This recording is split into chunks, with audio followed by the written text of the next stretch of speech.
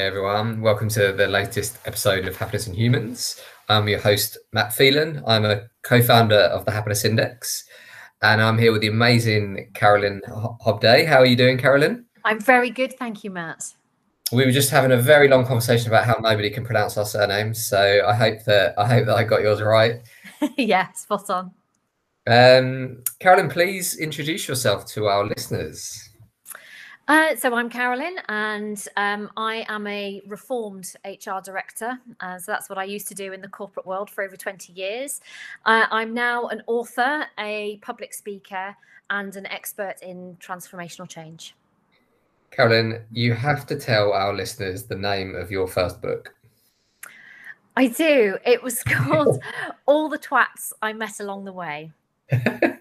We're going to come back to that. I want to know about that book. I just love it.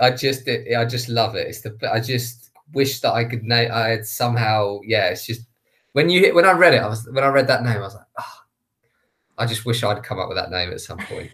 And I want to come back to that, but before we do, what makes you happy? I'm hoping you're going to say non-twats. That's what I'm hoping, but I can't put words into your mouth. So what makes you happy, Carolyn? I'm genuinely going to say, actually, I like positivity. So I think that there's a slight difference between positivity and happiness. So positivity is about having the confidence and the tools that you can deal with the bad days as well as the good days. So knowing that you sort of have those resources, and for me, took a long time for me to learn, what those resources were. But I think positivity is then what makes me happy, because even on a bad day, I know that I'll get through it and I can come back to the good ones, which are the ones that make me really happy. I love that. Carolyn, I read the other day the difference between confidence and arrogance. And I felt like it was a really good thing to share, because sometimes when people are confident, they're accused of arrogance, and maybe the other way around. But it said confidence is believing in yourself, which we know, and we're going to go on to talk about that, I think, a bit later. Arrogance is when you tell other people you're better than them. And I thought this is such a really good distinction, isn't it? Because some people struggle with confidence because they don't want to appear arrogant. Yeah. And there's the flips on it. We hadn't planned to talk about that. Does that ring any bells in your head on the sort of stuff you've worked on? It does massively, actually. I'm writing about it in the moment. So I'm busy writing my second book, which again we'll come back to. But I'm actually talking at the moment about confidence in that, and it's really interesting. And I really hate getting into the sort of male female debate, and certainly never would want to pit them against each other. But I think it's really interesting how society views confidence differently in men than it does in women. I think very much we sort of celebrate and welcome confidence in men, which I think in itself puts a lot of pressure on men, because they need to sort of seem to appear to be confident and charismatic, and sometimes that's absolutely not how they feel. So I think that's a pressure in its own right. I think confidence then in women is very much seen as a kind of negative trait. You are seen as arrogant or up yourself or over assertive, which is then becomes like aggressive in a woman. So I think it's a really fine line to tread. But when I work with people, my clients, with regards to confidence, it's very much just about owning your patch of the world. And I talk about it in relation to competence, actually. Let's not focus on confidence, let's focus on competence. And when you have that belief, so it comes back to your definition, when you have that self-belief, then you can have that sort of in a very internal, strong core way, rather than necessarily having to be out there and sort of exuding this confidence that tends to have a bit more of a negative connotation, like say, becomes arrogance. I think for our listeners, there's an episode, if people scroll back, by Shireen Daniels on the tag, because she talks about the one area where it's on gender where it's slightly different. She talks about when black women are called strong black women, and the negative impact of that by being assumed that all that comes with it, and not being able to be vulnerable and stuff like that. So I'd recommend people scroll back and have a listen on that. And I think, and it's fascinating times at the moment, isn't it? And it's like when the Black Lives Matter stuff happened, there was a counter argument that's all lives matters, and then with that, the murder of that girl in Clapham recently, there's the kind of counter argument that is like, We shouldn't talk about the issues that are facing women. And I think, just as a white man, the one thing that I think is that sometimes you do have to highlight an issue, don't you? Because I agree, it's more nuanced than going female here or male here and all this kind of stuff. But I think there is a time and a place to highlight an issue, because the amount of women that I know that have shared stories that I just didn't know about, like the whole key thing. Have you seen everyone talking about how women regularly carry a key in their hands when they're walking home late at night? Like, I just did not know that, but I think it's important that everyone knows that. So, I mean, what's your view? I know we're slightly going off topic, but I think it's so relevant at the moment. It is. I think it's really, really important that we talk about it. I think the thing that I want to discourage is this kind of shouting on social media, like the shouting in reality, but shouting on social media at men, because I think that completely, nobody ever won an argument by shouting. So about anything. So I think we need to stop, again, sort of pitting this male against female and actually encourage a conversation. It needs to be a discourse. Men need to be allowed to ask those questions, because like you say, you didn't know that, and that's fine.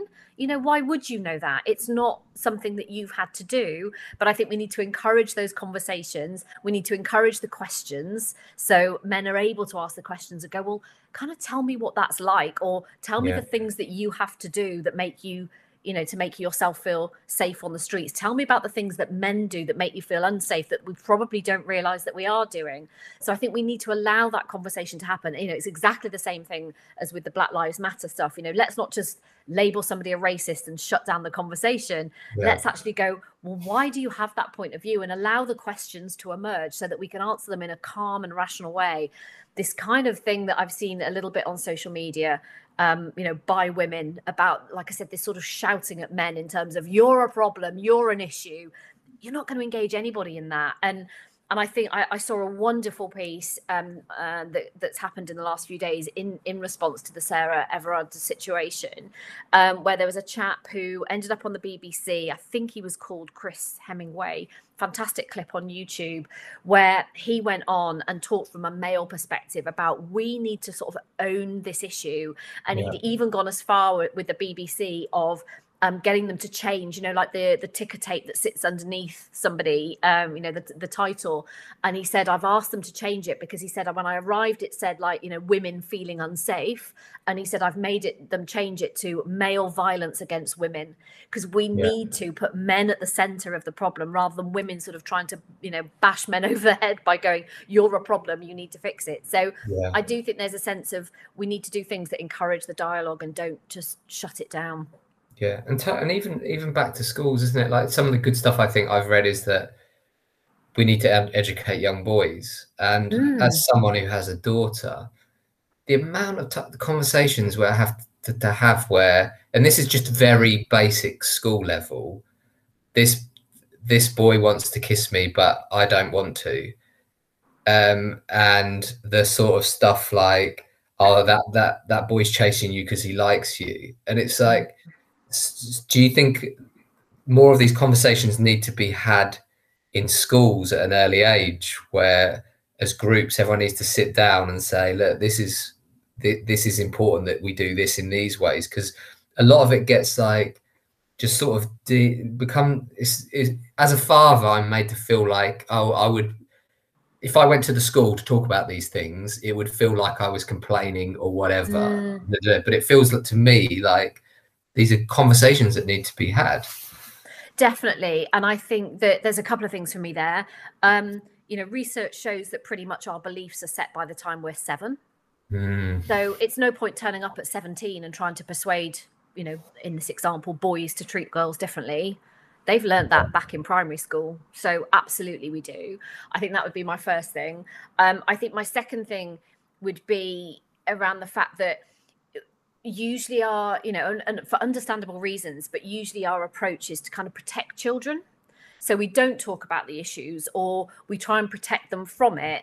And actually we just make them more vulnerable. Of course, we have to talk about things in an age appropriate way. Of course, it's not about saying to them, like, the world's a terrible place and it's really scary, but we need to sort of take the fear out by having the open dialogue, and whether that's at home, if that's appropriate, whether that's at school, if that can be properly handled and facilitated. I think it's a great opportunity to talk to, children, across the spectrum, all ages, about issues, because that's when they're most open-minded, and I think that's when you can influence. And I think it's really interesting because I actually watched last night the documentary that Roman Kemp did about mental health and suicide in young men.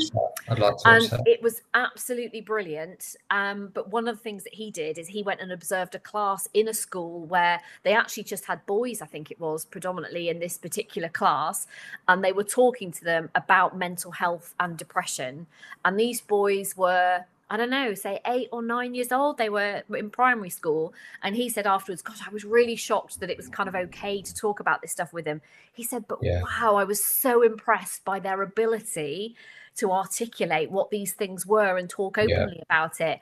And again, that's a completely different issue again, but it demonstrates that children do have the capacity to talk about these issues. And if we don't talk about them, they're just left worrying with and ill-informed. So I think it's fine to talk about these things, like I said, as long as you do it in an age appropriate way.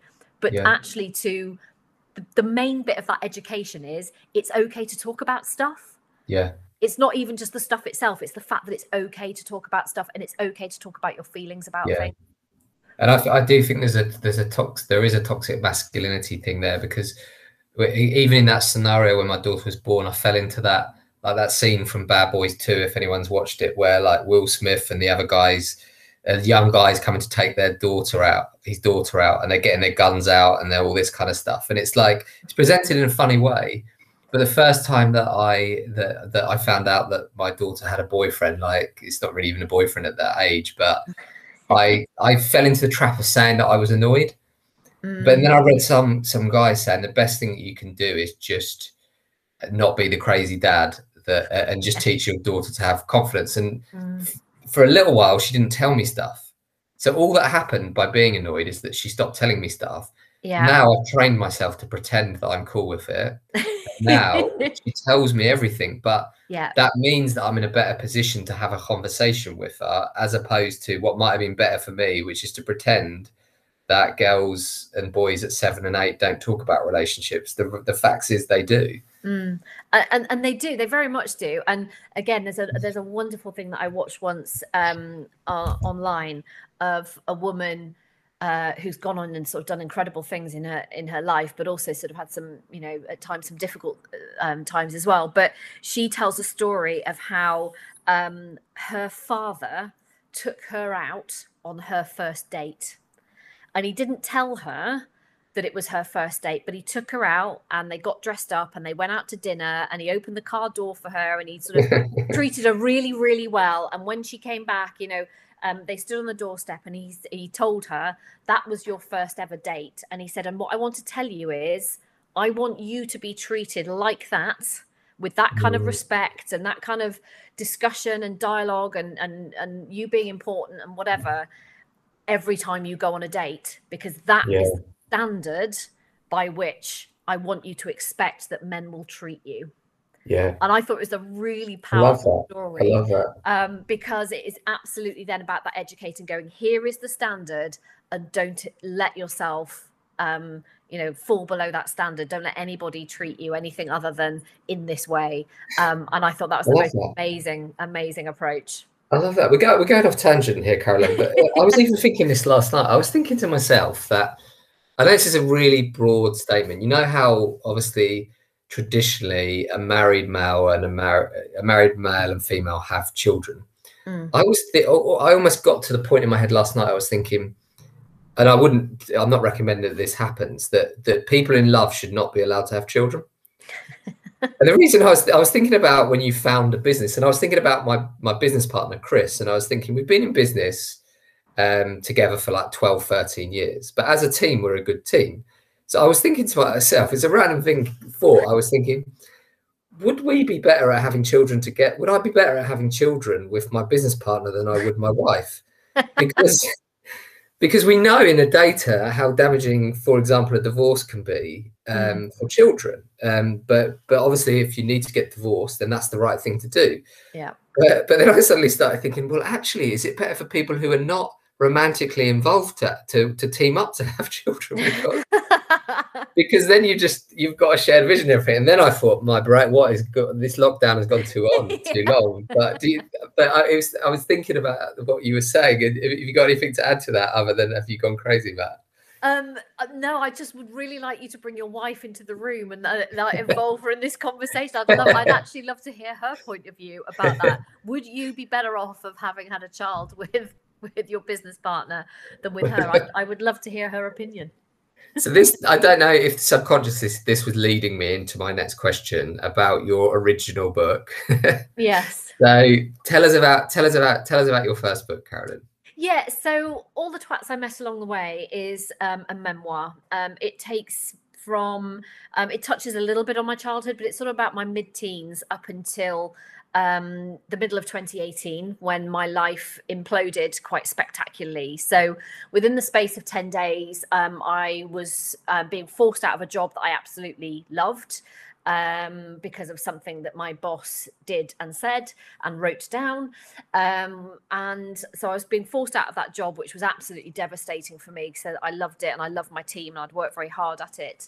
And then my partner then abruptly told me that when our house sale completed, that the relationship was over and that I would never see his children again, which he'd very much encouraged me to co-parent and be a step parent to those children. So in the space of 10 days, I lost my job, I lost my home, I lost my relationship, and I lost my family, essentially, in terms of those stepchildren.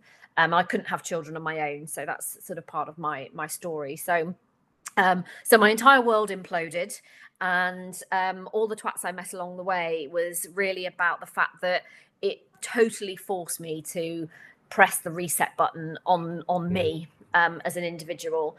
And what I then started to do was to look back and go, how did I end up here? And really a lot of the relationships that I'd had in my life had been very toxic. Some of those relationships had been at work, but it was very much, a personal life. So I'd had a very successful corporate career. I'd worked for like some of the world's largest employers. Carolyn, what's your definition of toxic? I'd just like to zoom in on that a little bit. In terms of relationships? Yeah, it's quite a widely used thing, isn't it? We even had an event, toxic workplaces, but when you use it, what do you mean by it? So in my personal life, they'd been very controlling, very manipulative, abusive. So in one of the scenarios, it was sexually abusive. In the last relationship that fell in 2018, it was emotionally abusive, which was, for me, having experienced both sides of it, just as difficult and on the same scale as the physical abuse that I'd suffered previously. So very manipulative, controlling, gaslighting, made to feel like you don't have a voice. I think in the workplace, I would say very aggressive, those sort of very masculine behaviors. Not always, I have to say, by males. Women can do masculine behaviors too. And, very much, trying to be sort of marginalized and sidelined, particularly for speaking up. So in my description of myself, I would always say I was always a little bit in the workplace like the grit in the oyster. I had a really strong moral compass.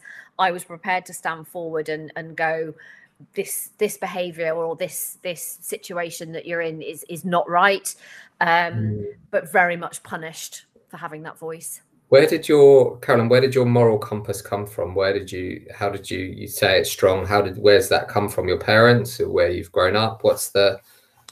I think there's probably two key places. I think one, very much so, my parents, going back to the idea of your sort of beliefs and values are set by the age of 7. I think that very much coming from that.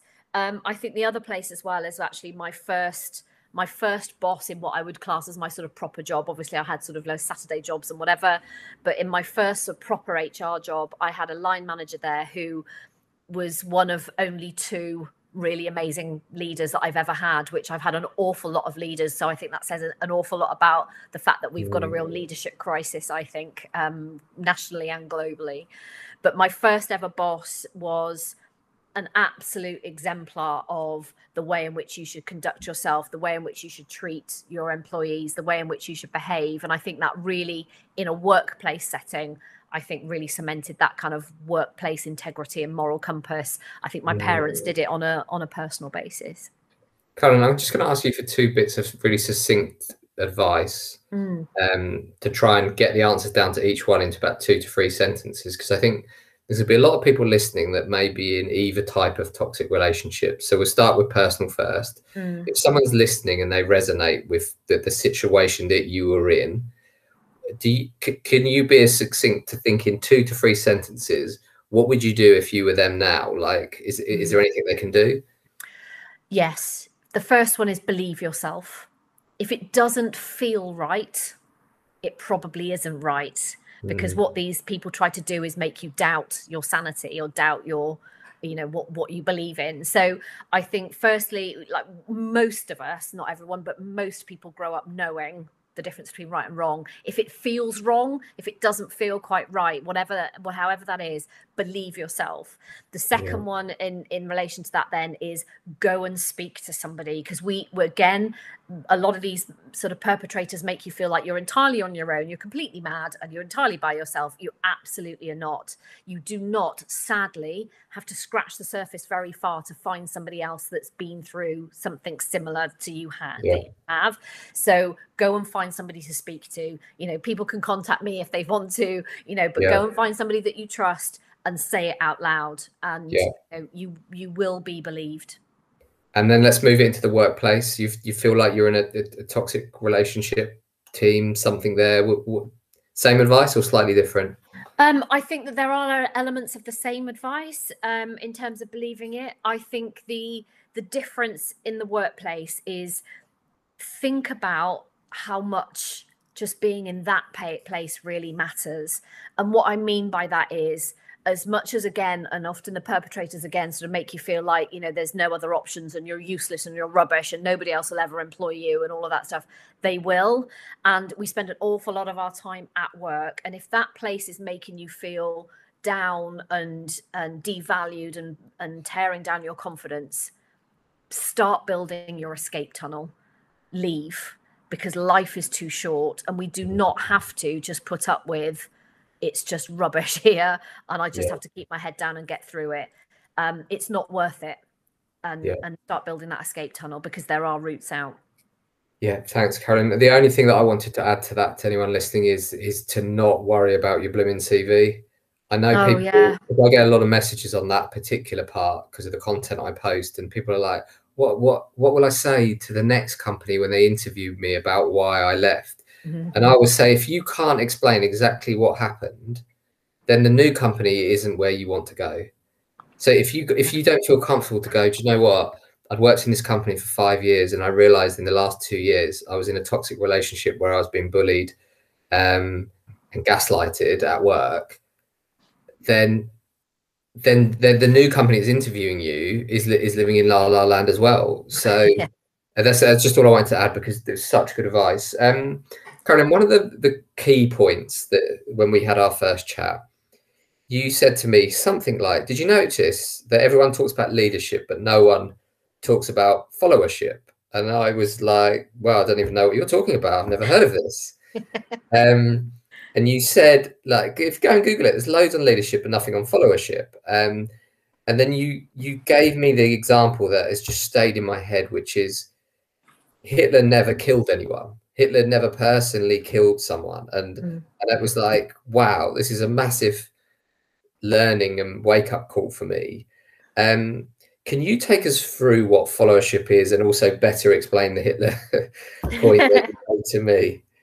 Yeah, so I sort of studied followership as part of a master's degree that I did, and I ended up, I was massively interested in leadership, and I was looking at something called the dark triad of leadership, which again people can Google, but the dark triad of leadership in a nutshell is Machiavellianism, psychopathy, I can never say that one, and narcissism. So those are the three elements of the dark triad of leadership. And I started looking at those, not least because of my HR background and some of what I said about toxic leadership, and was sort of interested in those.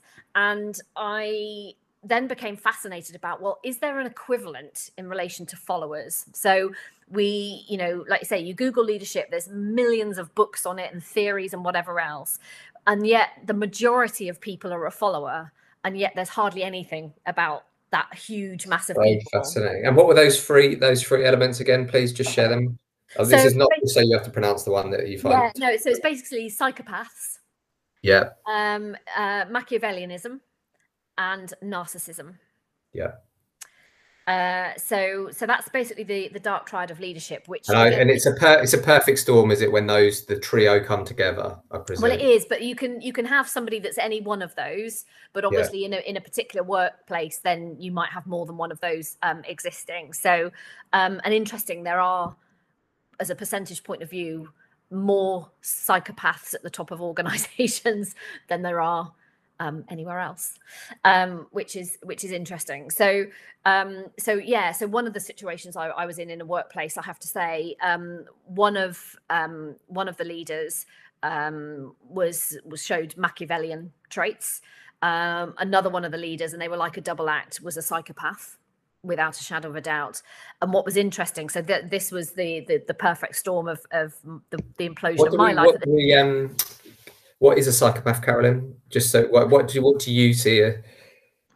Yeah, what is a psychopath? Because it gets overused, doesn't it? Like, what is it? Yeah, it does. So psychopaths, are your typical bully, but they tend to be very unpredictable. They fail to take responsibility. That's one of the things. So it's always somebody else's fault. They always will have a story about how something that's gone on was about somebody else and not about them. So they very much kind of lack emotions, and they don't perceive any consequences for the things that they do.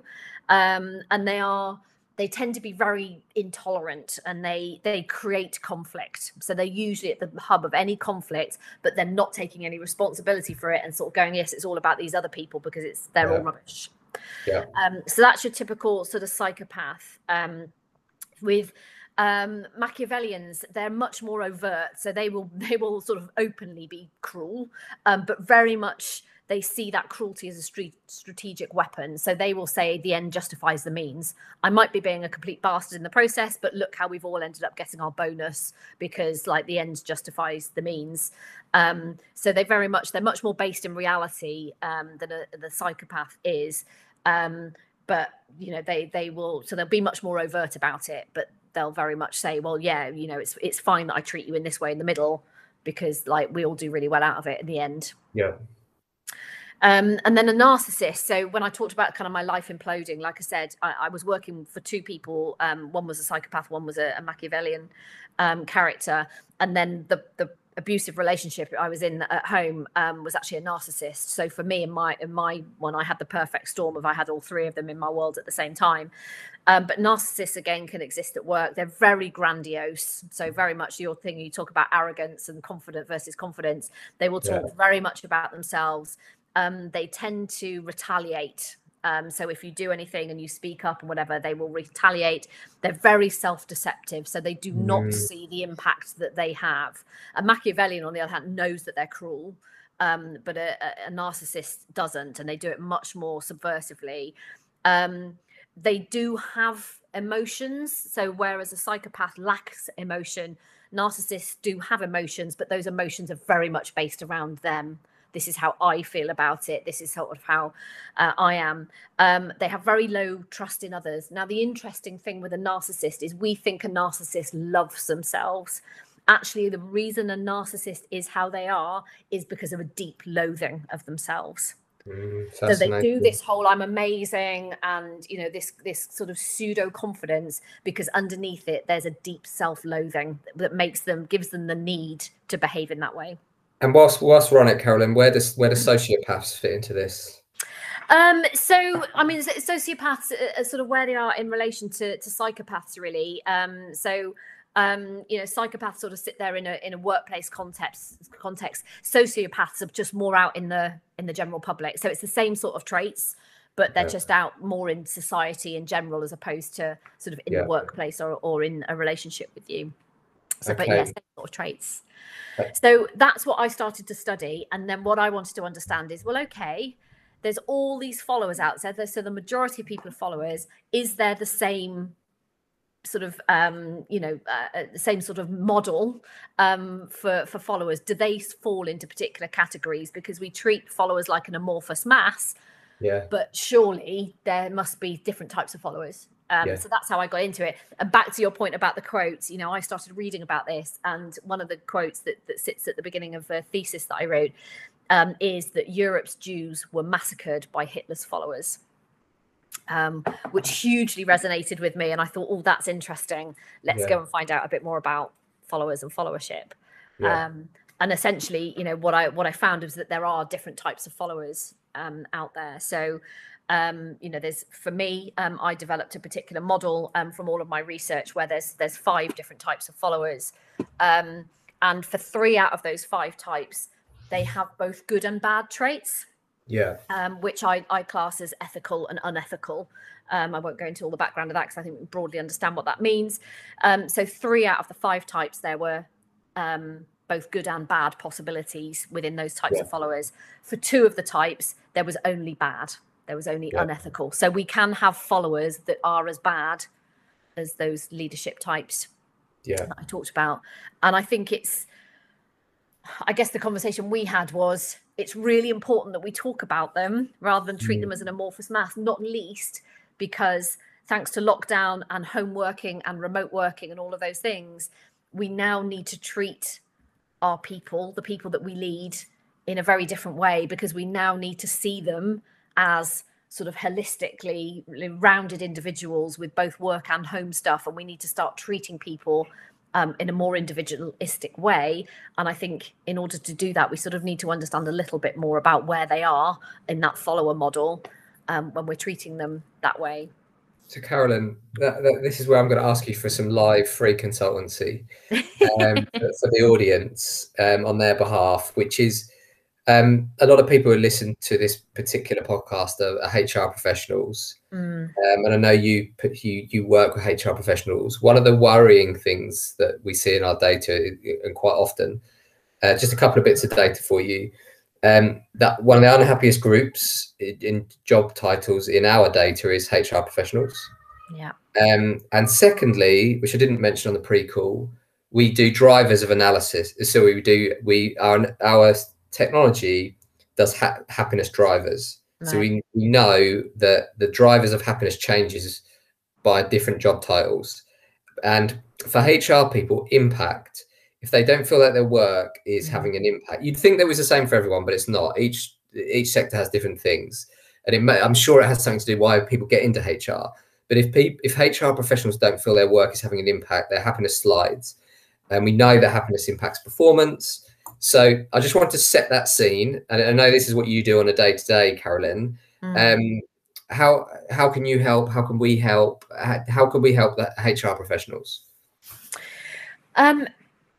First and foremost, like a lot of the work that I end up doing is around prioritization. And the bit that I find more than anything else with HR professionals for a lot of the reasons that they get into HR is that they put themselves at the bottom of their list. So they don't look after themselves first and foremost. Now, a lot of the work that I do in my business is all about trying to tip that on its head and saying it's absolutely that thing that if you get into a boat or you're on a plane, it's that you need to put on your life vest before helping others. You cannot help anybody if you are drowning. You will never rescue them. And it's exactly that thing. So first and foremost, I would say as an HR person, you must prioritize looking after you. So looking at your mental health, your emotional health, your physical health, because so much of what I see, and particularly on the back of the pandemic and lockdown, is HR people who are absolutely burnt out, stressed out, worn out at the end of their tether. And you will never be able to really have an impact if you're constantly rushed, if you're constantly sort of turning up for a meeting unprepared and rushing from one thing to another, probably because somebody stopped you in the corridor in the way and said, can I just have a moment? And our inclination, particularly as HR people, is to go, oh yes, that's okay, when you already know you're late and you're already, you know, all of those things. So I think first and foremost, it's about trying to flip some of those behaviors on their heads. Because I think you'll never have an impact if you look out of control. And a lot of the HR people I come across are out of control at the moment. Carolyn, I noticed one of the things I notice on this in this area is that sports professionals understand this better, which is if you've got a football match on a Saturday, you plan your week so that your peak performance is coming in for a Saturday, so you're not overtraining the day before and tired.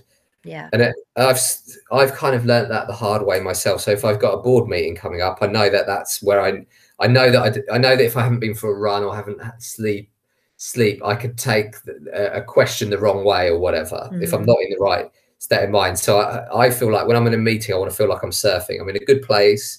Everything's just coming at me. It's all waves and so on. So I'm conscious now to make sure that I arrive at the big points in the right way. Why do we find it so hard in work to look at the world like that, where it's almost the other way around, isn't it? You work yourself to the bone and then turn up for that big meeting in a complete and sometimes people say that's good because oh look, that person's why don't we get that?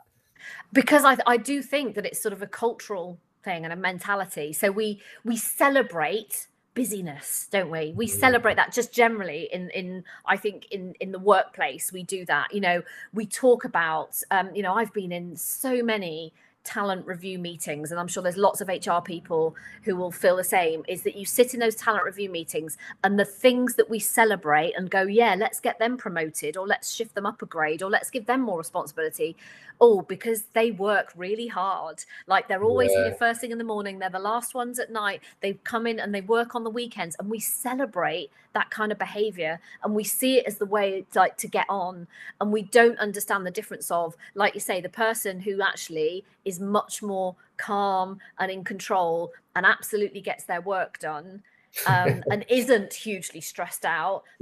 For some reason they don't get on, do they? They don't sort of progress in the same way because they're perceived as lazy or not bothered. So we need to start shifting some of that mindset and going, well, actually we need to be better at being those role models. But in society in general, we see busyness, burnt outness. You know, it's like, oh, how are you? Oh my God, I'm so busy. Like we think it's a badge of honor that we wear, and we need to stop doing that. So can you imagine a day when HR professionals are sitting in the talent meeting saying, do you know what, we need to promote that person. They've got everything done in one day this week, and they've spent 4 days surfing. Yeah, I would love us to get to that situation. I think it's going to take a very long time. I think it's going to take a real shift, but I do, you know, you see it, don't you? Again, with some of the things, the more negative things that have come out again from remote working is, you know, the rise in monitoring software. You know, I want to see that, and that completely freaks me out too. So yes, I would love to see that situation where we're going, you know, there's the campaign, isn't there, in terms of the 4-day working week and all of those things. So yes, some of it is a little bit goes together. So some of the stuff we talked about at the start about that sort of toxic masculinity and that sort of difference between men and women and how they get treated is, particularly in the workplace, is then again this badge of honor that we wear. I see it a lot with guys. You know, it's a lot of it is like, you know, oh, I've worked really hard and I've been here all hours, and you know, I was up until midnight and I only need 4 hours sleep and I can function, you know, perfectly well. And it's like, really?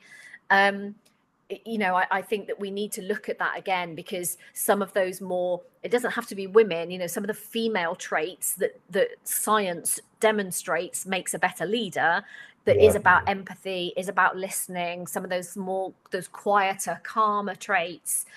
Often, you know, women are better at delegating. Or the female traits are better at delegating. We need to bring those much more to the surface, and those need to be the basis on which we recruit, we develop, and we promote people in the business, rather than the more masculine traits. Like I said, it's not always exclusive to men, but the more masculine traits, which are about this sort of bullish, you know, busyness that we think is positive. Carolyn, we've got 2 minutes. I had a rumor that you're 80%. Well, it wasn't a rumor, you told me, but I had a rumor that you're 80% through your new book. What's this new book about? Yeah, so probably first and foremost, so anybody that gets into all the twats I met along the way will see that actually. I just love it. I know I shouldn't laugh every time I hear it, but it makes me. The title makes me happy. So there's another 2 books in the Twats trilogy that it's now, as it's now known. So the second book is De-Twat Your Life, which is my journey out of my dark place and to where I am today. And is that? Can we get that now? Is that live out there? Is that in the world? De-Twat Your Life? No, it's not. That's the 80%er. No, that's a different one. So there's a Twats trilogy. So all the twats I met along the way is the first one. De-Twat Your Life will be coming probably published next year. The last one is Twats at Work. So that possibly will resonate with some of your audience in terms of that's all about my sort of corporate life. But I'm writing a different book at the moment. So it's my second book. It just happens to not be the second book of the trilogy. But I'm writing an ebook at the moment, which will be out in May. And it's called Redefining Selfish, A Woman's Guide to a Guilt-Free Life. So it's all about how we need to take better care of ourselves.